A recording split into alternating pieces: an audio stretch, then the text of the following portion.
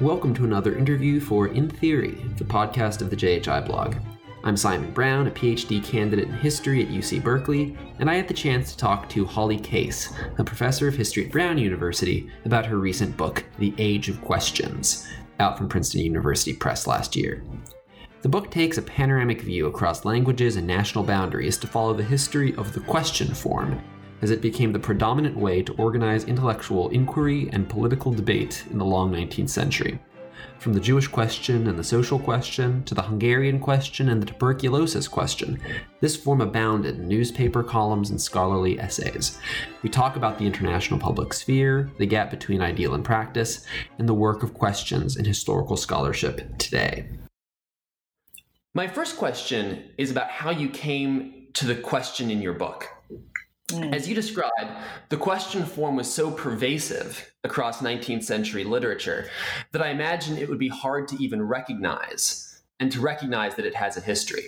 So when did you start to recognize this form, and what did it take for you to realize that it was something unique to the 19th century? I'd say a couple of things. First of all, my first book was on the Transylvanian question. And then I took that mode quite seriously as a mode of analysis. And I assumed that the Transylvanian question was a thing, that was a fixed problem or issue, and that I could say what it was, and that relatively speaking, it was a stable issue. And then I had a section in that book where I talked about the relationship between the Jewish question and the Transylvanian question and how they interfered with one another. And this was my first foray into thinking about more than one question at a time, but I considered both of them to be fairly stable, even as I saw them interacting with one another. And then I was presenting on this book, and somebody, Paul Hannebrink, who just wrote a great book on Judeo-Bolshevism, asked me, well, are these two questions related to the other ones, like the woman question or the social question? And I couldn't say. And actually, it caused me to think in a very different way about what these things are, these questions, because it started me down a road of wondering whether there is something like a family resemblance between questions, and if so, like what would that family resemblance consist in? And that was sort of the opening question, if you will, to the history of questions as I've written it. It's interesting because the question form, kind of as you describe, you can find it in so many places. Is there a particular genre or a set of genres that it either influences, or are there particular kinds of texts that you find it more pervasive in than others? Yeah, and it varies by time also. So it's a lot of the initial considerations of questions were attempts to influence parliamentary debates and issues that were being decided in the British Parliament, in particular in the late 18th and early 19th centuries. And so people would publish pamphlets. It was basically a publicistic genre that would seek to influence the outcome of a particular parliamentary proceeding.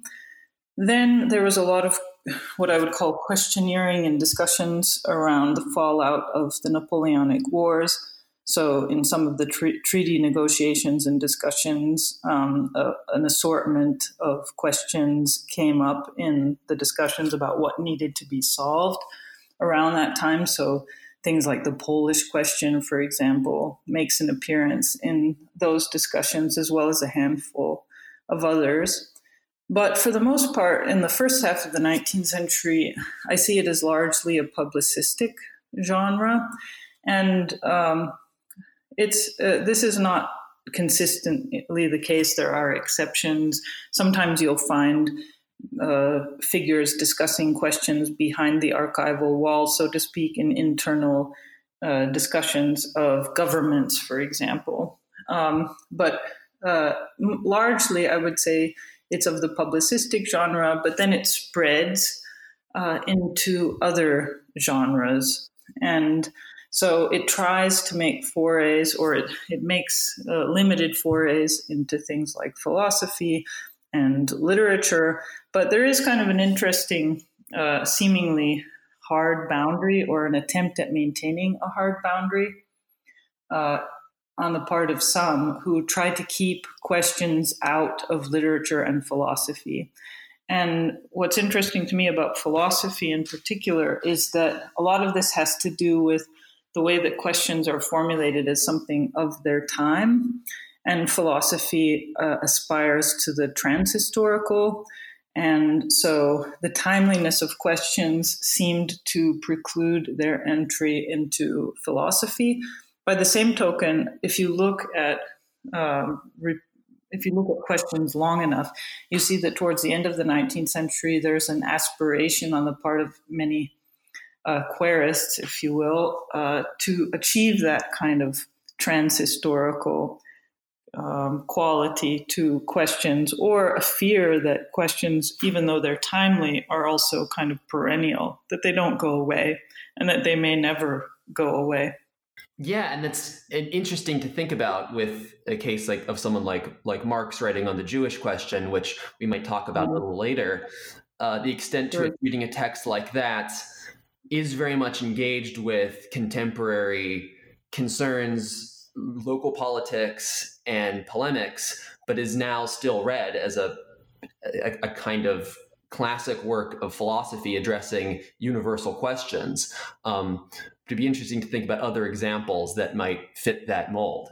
But to return to what you were describing at the beginning, with the kind of parliamentary origins of the question form in England, I'm curious if you could talk about how it moves outside of Great Britain, to the extent that by the middle of the 19th century, as you describe, it seems to be in many different places, and it's also being used to frame politics and political questions around certain nations, whether it's the Polish question, the Hungarian question. Can you talk about how the spread of the question form, does it suggest that the kind of the public sphere in the 19th century was more international, or does it suggest that it was more nationally specific because of the pervasiveness of these kinds of questions? I would say that something is, and I talk about this a bit in the book, that something is emerging in this at the origin of questions, and that's something that I would call the international public sphere. And this definitely has a national component, so it's not that it's internationalist. It has a national component. But for example, if you look at some of the people who are advocating for a particular outcome or a particular solution to the Polish question, they're making their appeals in France and Britain, for example, and they're making those appeals to members of parliament and significant figures. And to some extent, this is true of advocates for the Greeks or other nationalities that are trying to achieve national independence or to regain national independence. And so there is an attempt on the part of these figures to internationalize questions as a way of seeing them solved in a manner that they consider the right one. So for many of the people who were pushing for a particular solution of the Polish question in France and Britain, they wanted Poland to be independent again after the three partitions of the late 18th century, and particularly after the partial liberation of Poland during the Napoleonic Wars. And so there was a lot of advocacy in international circles to try to achieve a particular solution. And that this meant that even though these people weren't generally writing in Polish to other Poles, they were advocating a particular national solution to a question that they cast as international. So part of the case that they made was that the Polish question is not just about Poland, it's really about everyone. And so they made an attempt to connect it to other questions that people in these areas considered relevant to themselves. So they said this is related, for example, to the Eastern question, which was a major preoccupation of the time if we're looking at the first half of the 19th century. And as well as a series of other questions as a way of saying, this isn't just about us here in Poland. This is also about you. It's about Europe. And if you don't solve it in accordance to our wishes, then this could be also bad for you. So it was an attempt not just to address an international audience, but to internationalize the problem of Poland. And this is just one particular example of many. And it's not that all questions behave precisely in this manner, but there are certain questions that I would consider to be especially prominent that sort of carry the tone of queerism across the 19th century. And the Polish question is definitely one of those. You also spoke of the Jewish question. That's certainly another, but the social question, which is perpetually subject to internationalization in the appeals that get made, but also to nationalization. And you were asking about how questions spread. That's something that I can only partially answer. And I hope that researchers in the future will try to establish with greater certainty than I have the precise means by which they've spread, because I've only seen in a couple of cases how particular questions seem to jump from one context to another. And I have some anecdotal evidence that suggests that certain questions, for example, spread through the treaty negotiations around the Napoleonic Wars at the Congress of Vienna and then the subsequent Congress of Verona. And then there are some instances where I found an article that suggests that a French person went to a debating club where a certain question was being discussed. They came back to France. They wrote about it there. And so you can kind of see how these things spread in a way, but I don't really have a clear picture in the case of every question about how it did. I can only say, for example, that the Jewish question, even though historians have generally said that it has its origins in Germany, it probably doesn't. I've found references that are prior to the German ones in the British context, for example. And so I can only offer correctives. I can't really offer a tight timeline, but also a clear vector in the case of all questions for precisely when was the first mention. All of this is based on the partially on research done with searches for particular terms, but these searches are incredibly unreliable. And so even though I've done many such searches for terms in full text for particular newspapers, publicistic venues, etc., parliamentary proceedings, you don't necessarily turn up what you're looking for. And oftentimes I would find a reference that was prior that didn't turn up in any of the searches, or I would get what's more common is false positives.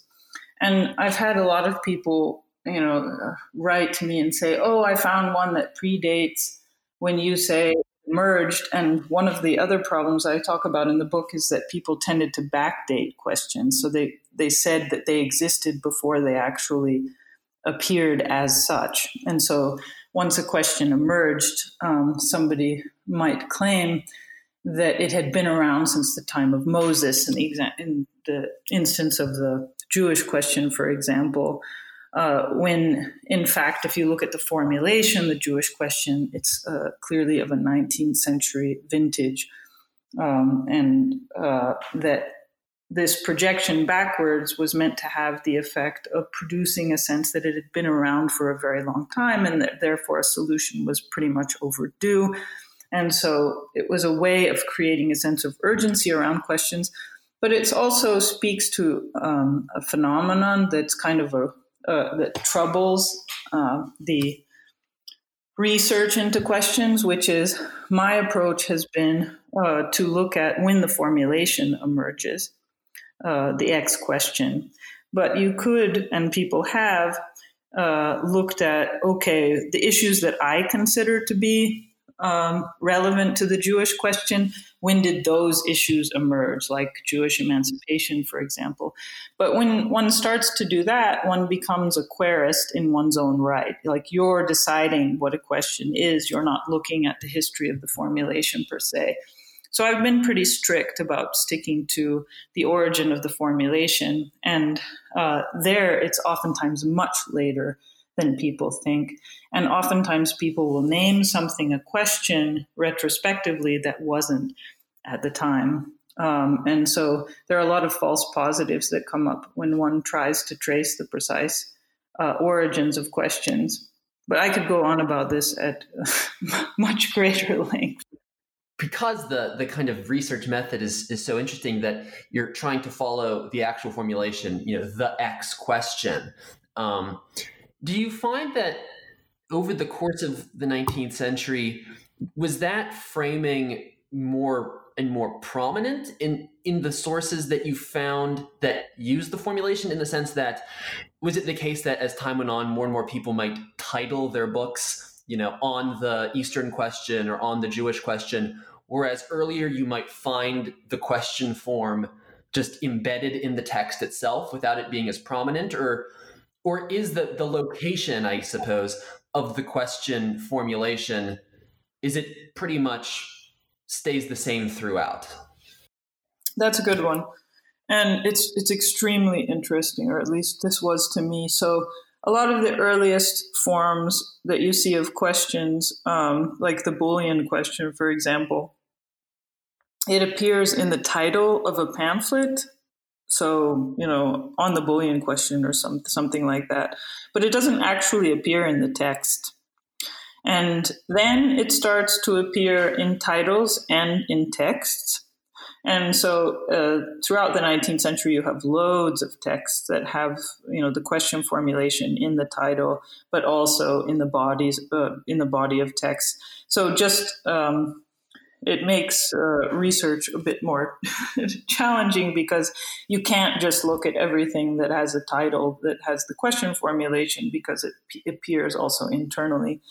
But the interesting phenomenon to me is that as you get to the end of the 19th century and into the 20th, you start to see some other phenomenon emerge, which is that with a book like Theodor Herzl's The Jewish State, for example, or Richard Coudenhove-Kalergi's Pan-Europe. So those are two books. One is titled The Jewish State, the other is titled Pan-Europe. And Herzl's The Jewish State is all about the Jewish question. It sets itself up as a solution to the Jewish question, and the title is actually the solution, the Jewish State.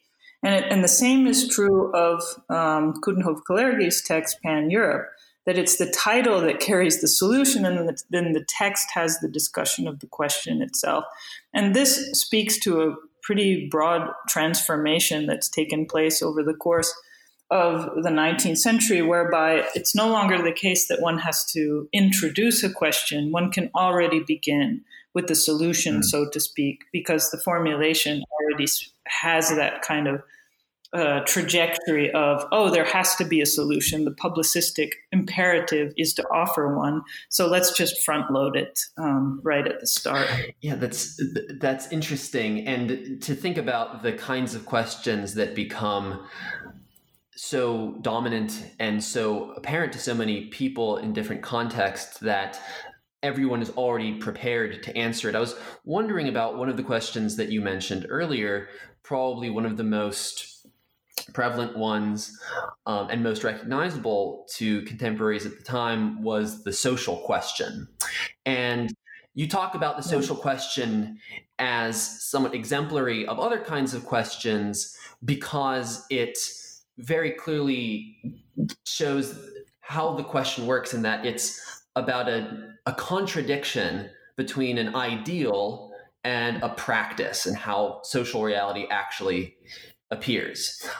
Just to familiarize maybe our listeners with what these questions look like, can you just walk through a bit of what it means that something like the social question shows a contradiction between idea and practice, and maybe the different forms that contradiction took in the many ways that people formulated the social question?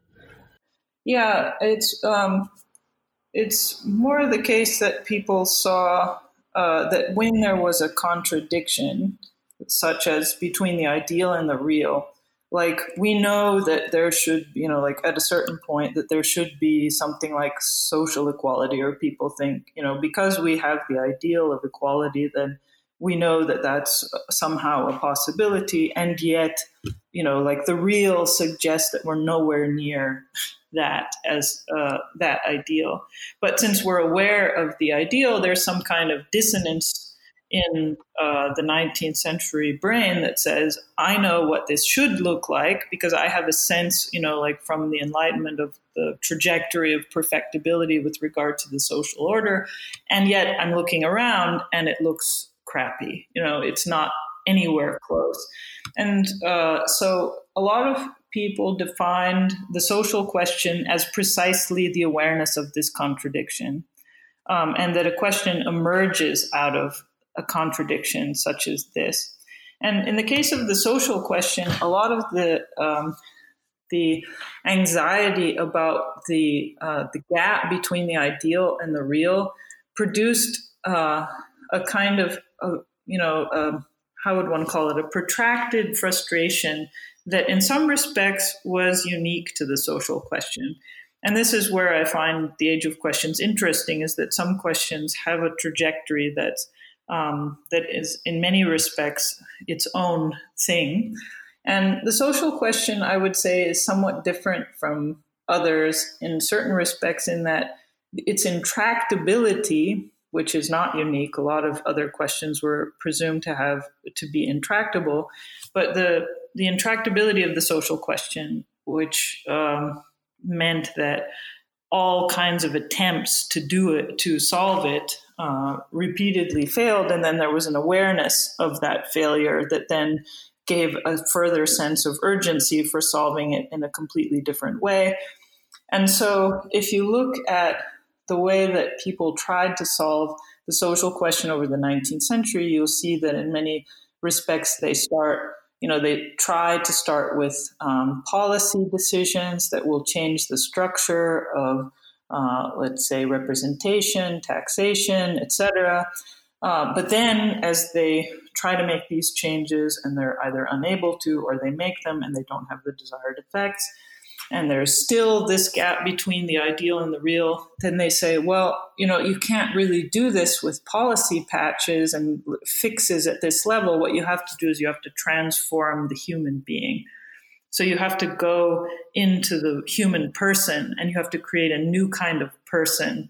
Otherwise, this will never happen. And so then the focus comes to be on things like education, and other aspects of kind of individual development, because the assumption is that the initial prerequisite to even solving the social question is that you have the right kind of person. And so it kind of migrates into the individual person, the locus of transformation. And this is where you get a lot of these ideas about the new man, or the new person, if you will, that come out of this period. In part, the other thing that the social question produces, and like I said, other questions have this kind of repetitive insolubility nature that people get really frustrated about, and they seem rather intractable, like they're never going to go away, that it doesn't seem to matter what you do, they're still around. But in the case of the social question, people get, I would say, a bit more creative in their thinking about how it might be solved given its intractability. So there are a couple of trajectories, one starting with the mathematical and the economic, with the social question, that then shift to a kind of biological model. So, for example, the mathematical or economic model suggests that there's kind of one solution, and that one solution is universal because numbers have this universal applicability. So it doesn't matter where or when or who, you can solve it in a particular way. But if you shift to a biological metaphor, and you treat a social question something like an illness, then it can show different symptoms in different subjects. For example, it can it can recur after it has. You can relapse back into an illness after you've been supposedly cured, or symptoms can be ameliorated, but then not totally cured. And so the biological metaphors allowed, left some room for the insolubility problem, even if they didn't make people feel necessarily better about it. There were some interesting attempts to make people feel better about intractability. The most interesting one to me was by the theosophist Rudolf Steiner, who came up with a biological metaphor for understanding the social question, whereby he compared it to, instead of being like a sickness, it was more like hunger.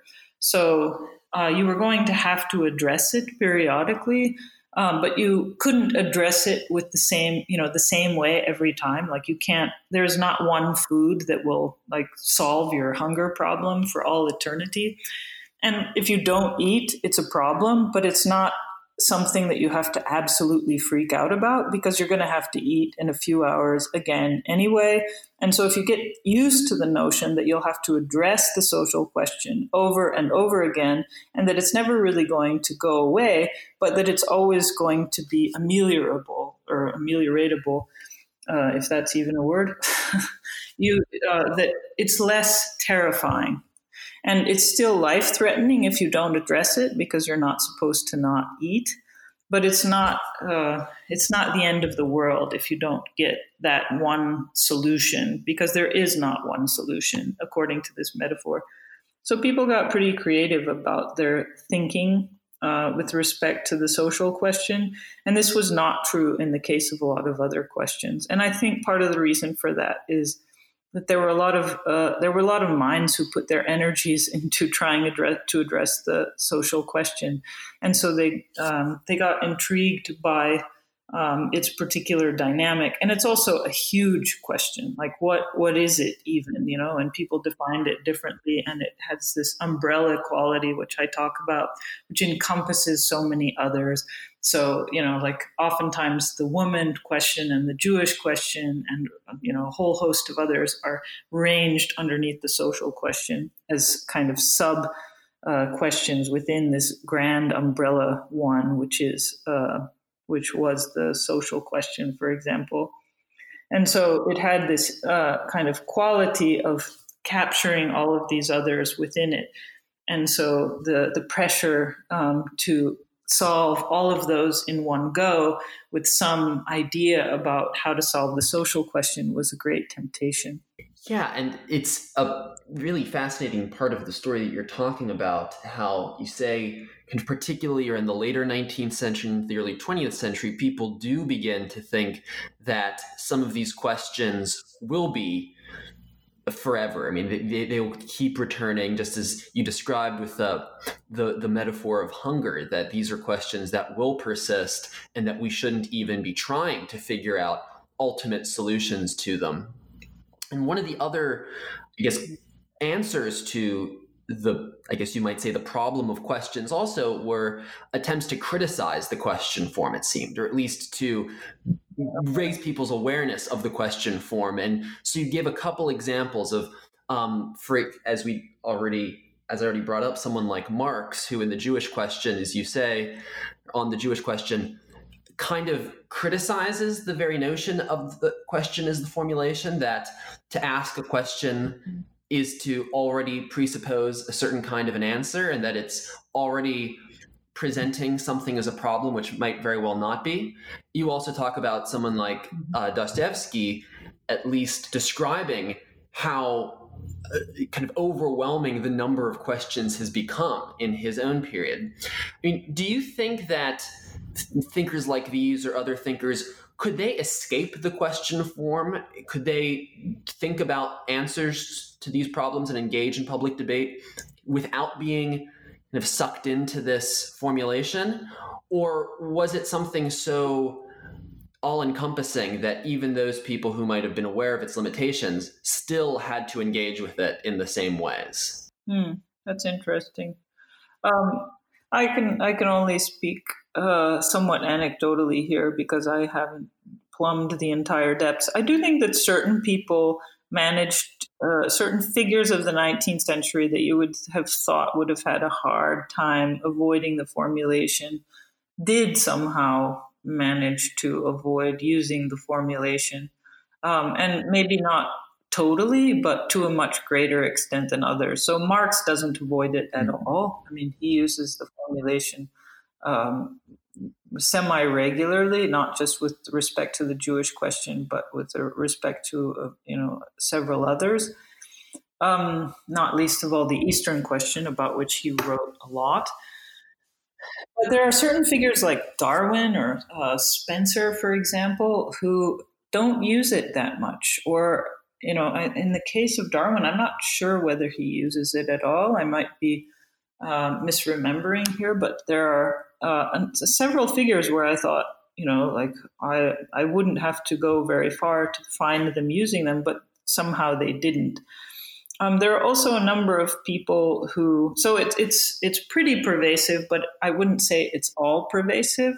And I'm not entirely sure that, or I'm not at all convinced that this has something to do with particular disciplines or intellectual proclivities. I mean, it might have something to do with personal intellectual proclivities, but, there are proto-sociologists who are thinking about questions up and down. I mean, for above all, the social question, or, there are naturalists who are thinking about questions as well. And so it's not necessarily a given that some of them will sit out the formulation.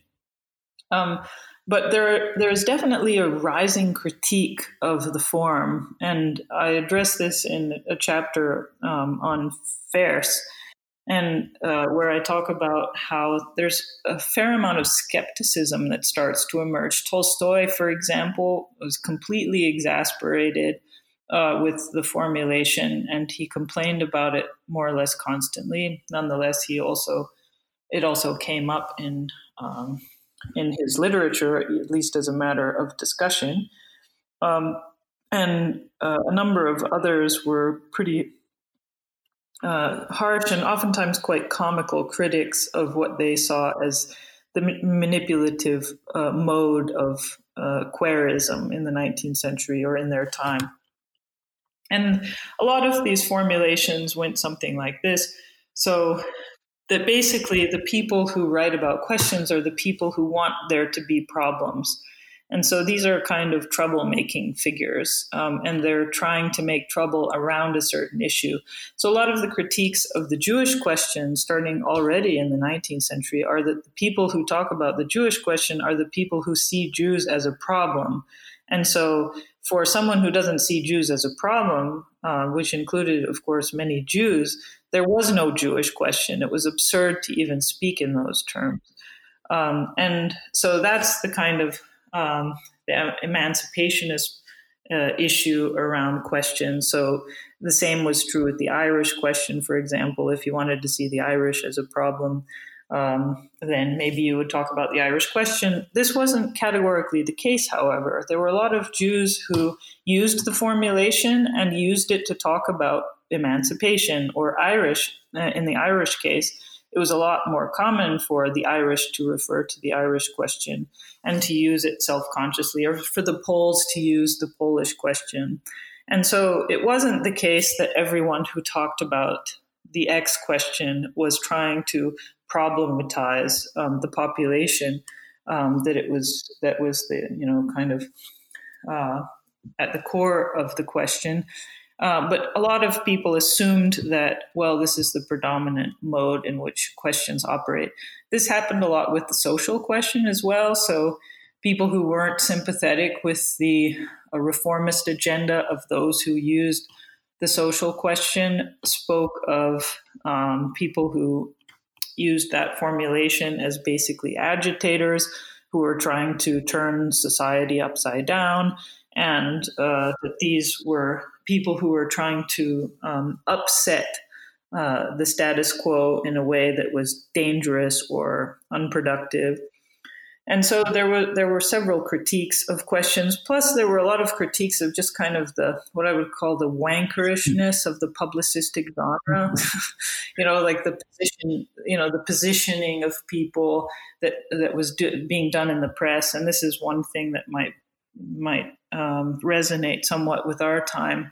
That somehow everybody had to take a position on the Eastern question, and there was a lot of a kind of snooty and presumptuous position taking by people who, could not be said to have understood or grasped the factors or the discussions long going into the past about these questions. But it was seen as kind of the question du jour, and so you had to have an opinion on it. Tolstoy satirizes this, and so do others, that you're not really salon fähig if you don't have a particular view on the Polish question or on the Eastern question or on the social question, for example.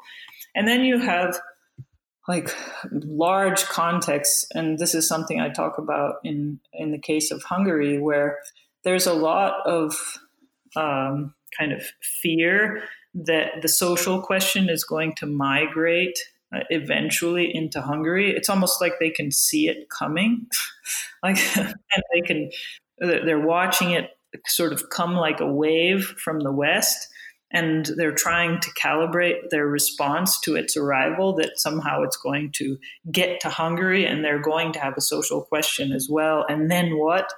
And so there's this kind of attitude of the sense that, like it's going to be introduced like some form of contraband into their national context, where, many thought, or many were of the view that it just doesn't belong here. That's a question for another context. This is not ours. Whereas there were a number of, social democratic type thinkers or leftists in Hungary who are saying, no, there already is a social question.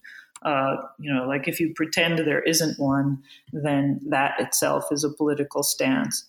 And so there are a lot of attempts to see questions as kind of like mirages or as manipulative tropes, or as ways of kind of intellectuals to position themselves for status, or politicians likewise, that constituted a kind of critique of the question genre as potentially totally farcical.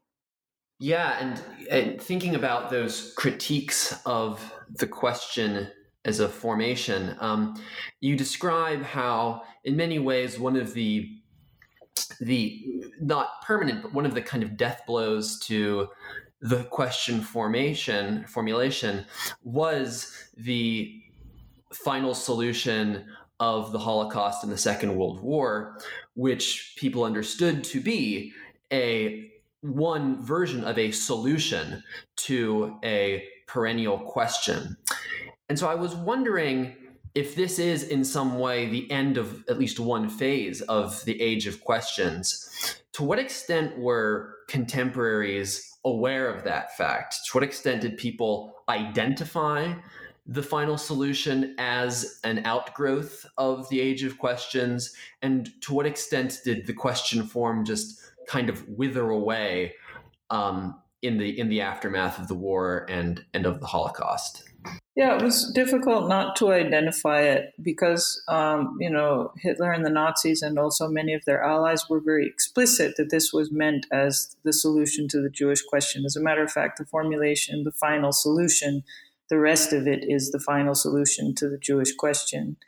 And so a lot of this I talk about in the book as related to the presumed, intractability of questions, that once you get to the First World War, you have some, and it's not just in the First World War, it starts earlier in other places, where you get a sense that an intractable question starts to be sometimes addressed with violence, on the assumption that really the only way to deal with this is with ethnic cleansing or extermination.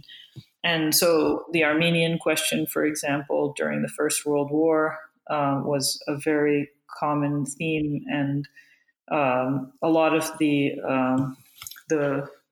action taken by the Ottoman state, but also by the Germans who were allied with the Ottoman state, saw effectively the genocide in part as a solution to the Armenian question, or at least to the problem that the Ottoman state saw with the Armenians close to their eastern frontier.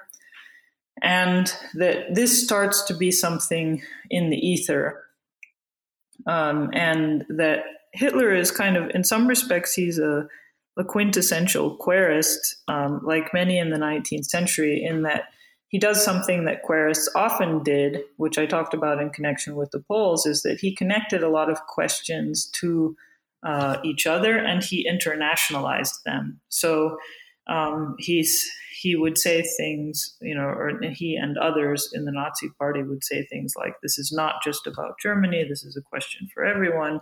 And also that these questions, many of them were interrelated, and that in order to solve one of them, you had to kind of solve them all in some respects.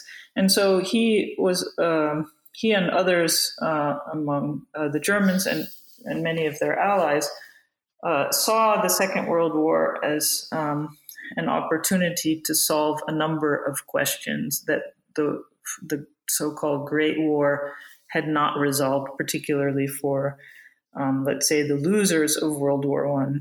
And so the final solution is pretty central to that constellation. And I think what has been lost in a lot of what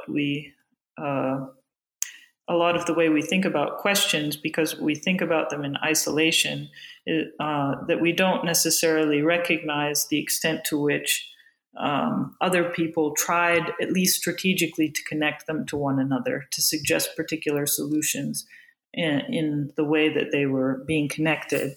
And this created a kind of momentum behind the possibility of universal conflagration. So oftentimes in the run-up to World War I, for example, there would be this agglutination of questions, that the Polish question is related to the Eastern question, is related to, like several others, and that in order to solve one, you have to basically solve them all. And this creates the necessity to have not just a small localized solution, but you have to have a pretty significant overhaul of the entire social and geopolitical system if you start to think like this in order to solve a single question. And so it caused people to think in these kind of interrelated terms about questions, but then it suggested that the network of these questions was sort of such that in order to solve one, you had to solve them all. And so in order to avoid the universal war that could ensue if you didn't solve them, you basically had to have a universal war so that you could solve them all. So you had to create the tabula rasa. And so you had to, do this to avoid the war, but you couldn't do that without having the war. And so universal war becomes this kind of problematic whirlwind, if you will, at the center of the querist endeavor. And World War I is an interesting example of this phenomenon whereby, questions had been aggregated to such an extent that people started to think that they all needed to be solved in one go, and that this universal conflict offered that potential. And the Second World War had much the same quality in the minds of the Nazis and others in Europe, that this was the chance finally to resolve these as yet unsolved questions.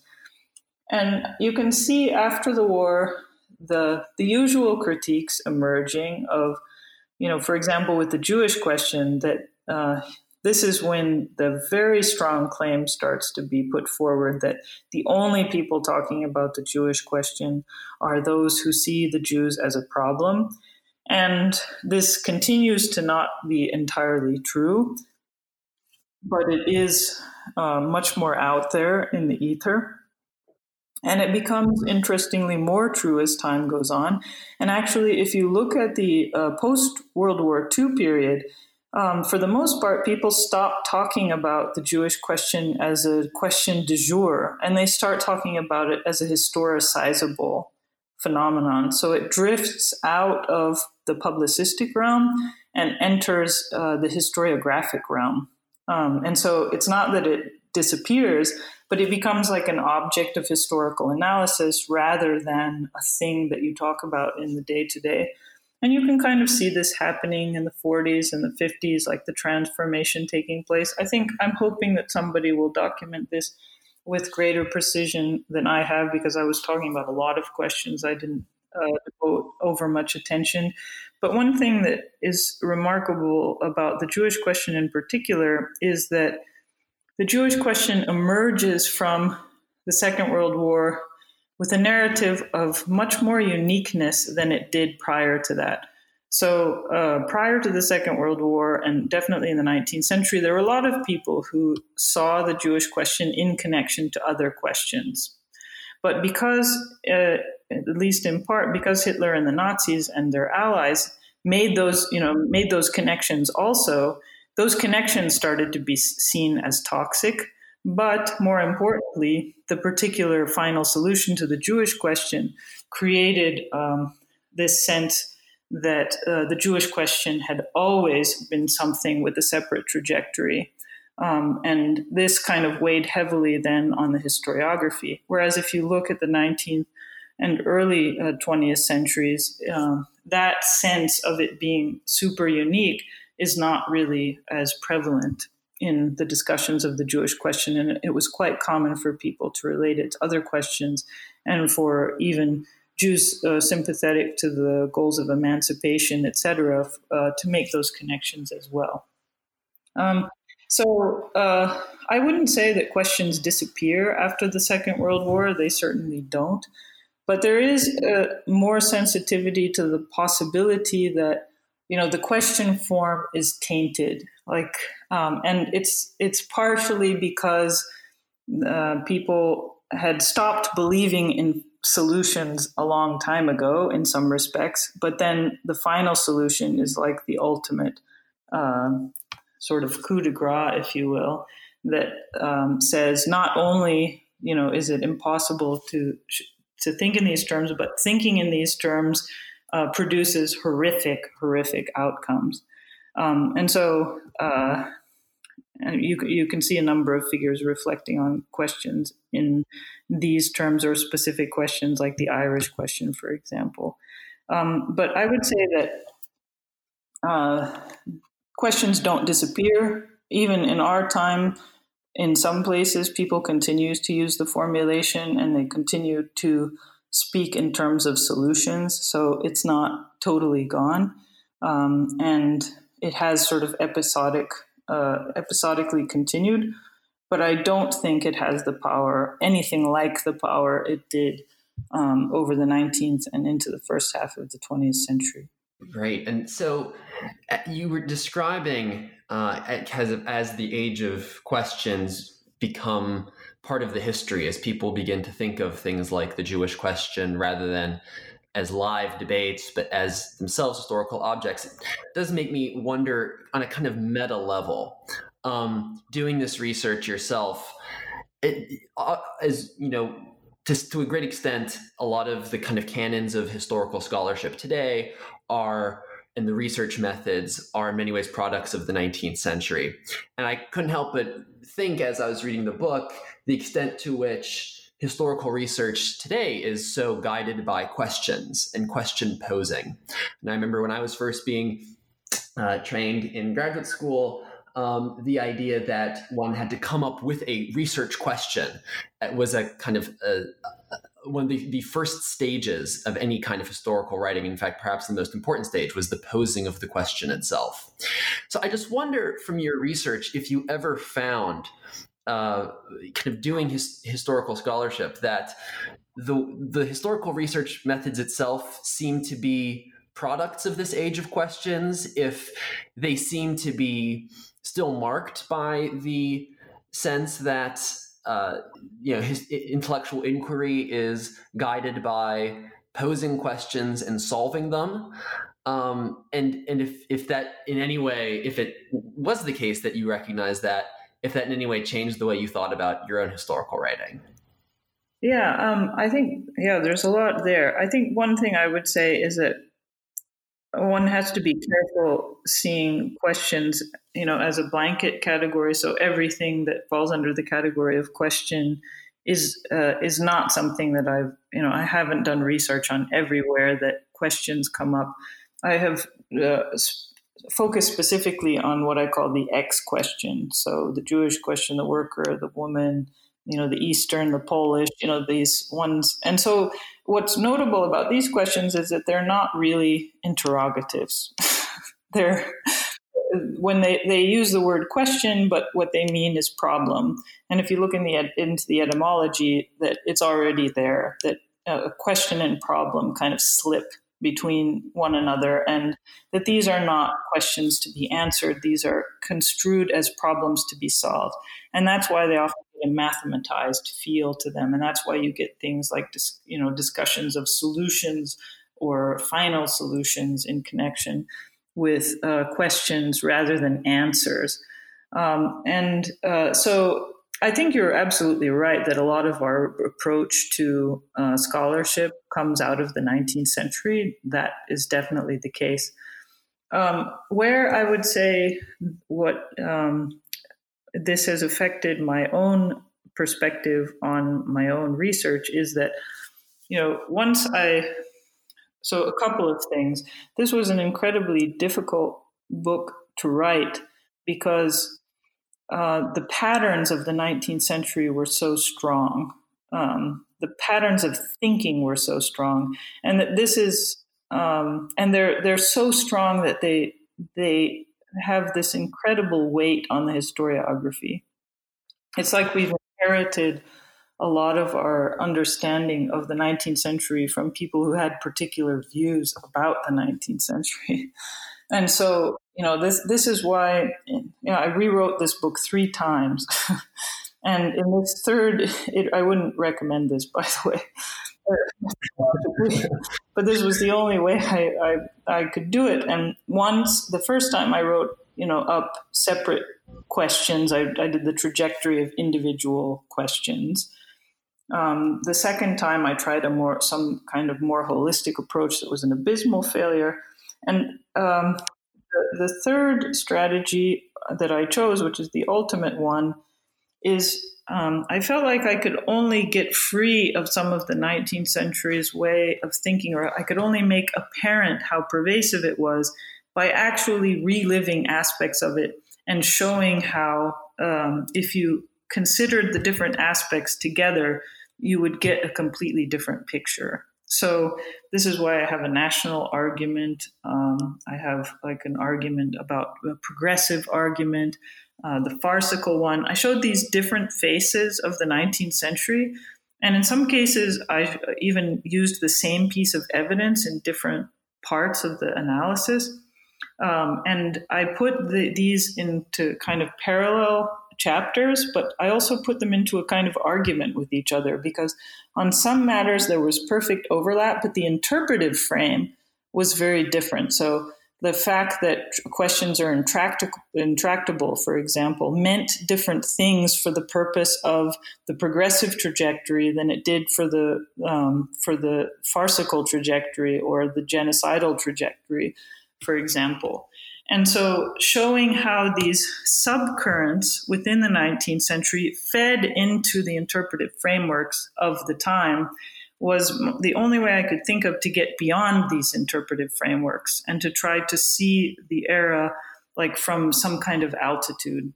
And, who knows if this has the desired effect, but it forced me to consider how one would methodologically get out of the 19th century enough to see the way that it pervades our thinking, not just about the 19th century, but in general. And so I think you've pointed to something very crucial with that statement. And this book is kind of, I'm going to make a small confession where if you consider, like this book in relation to the first book that I wrote, in some respects, they both speak to the question format. In other respects, they don't touch each other at all. But in some respects, in the first book, I was operating according to that 19th century sensibility. I was effectively a querist. And in this book, I sort of realized, oh, okay, if you look at it from a meta perspective, like I was part of something. I started to see myself as part of a historical trajectory. And that doesn't mean that I now consider, or that I consider everyone who has written something on questions in, the semi-19th century vein to have nothing interesting to say. There are lots of interesting things to say. This is just like a different way of looking at that framework.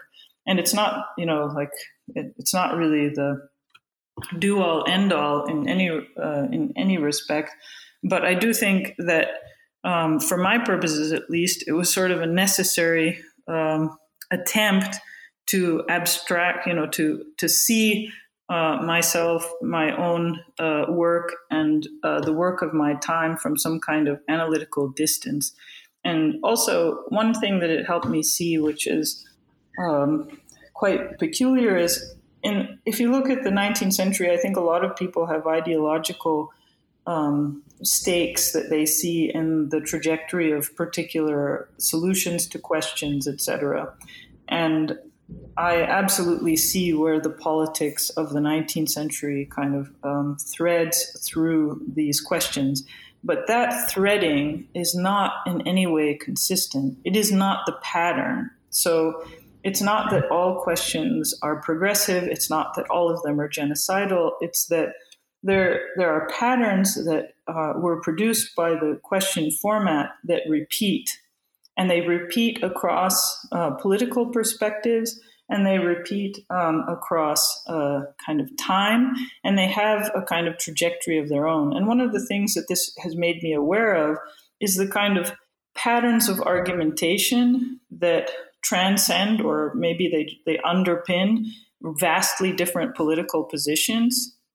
I think this is something that I've been trying to do for our present moment as well, to try to see, yes, there are these different political positions. Are there patterns of thinking that inform these political positions that are, in fact, quite similar to each other, even if the concrete content of the thinking is vastly different?